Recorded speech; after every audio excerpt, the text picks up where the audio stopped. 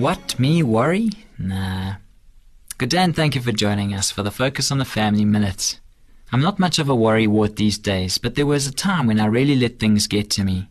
During university, I struggled with a great deal of stress and anxiety.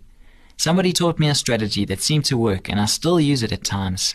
When life gets hectic, I practice deep breathing and muscle relaxation techniques.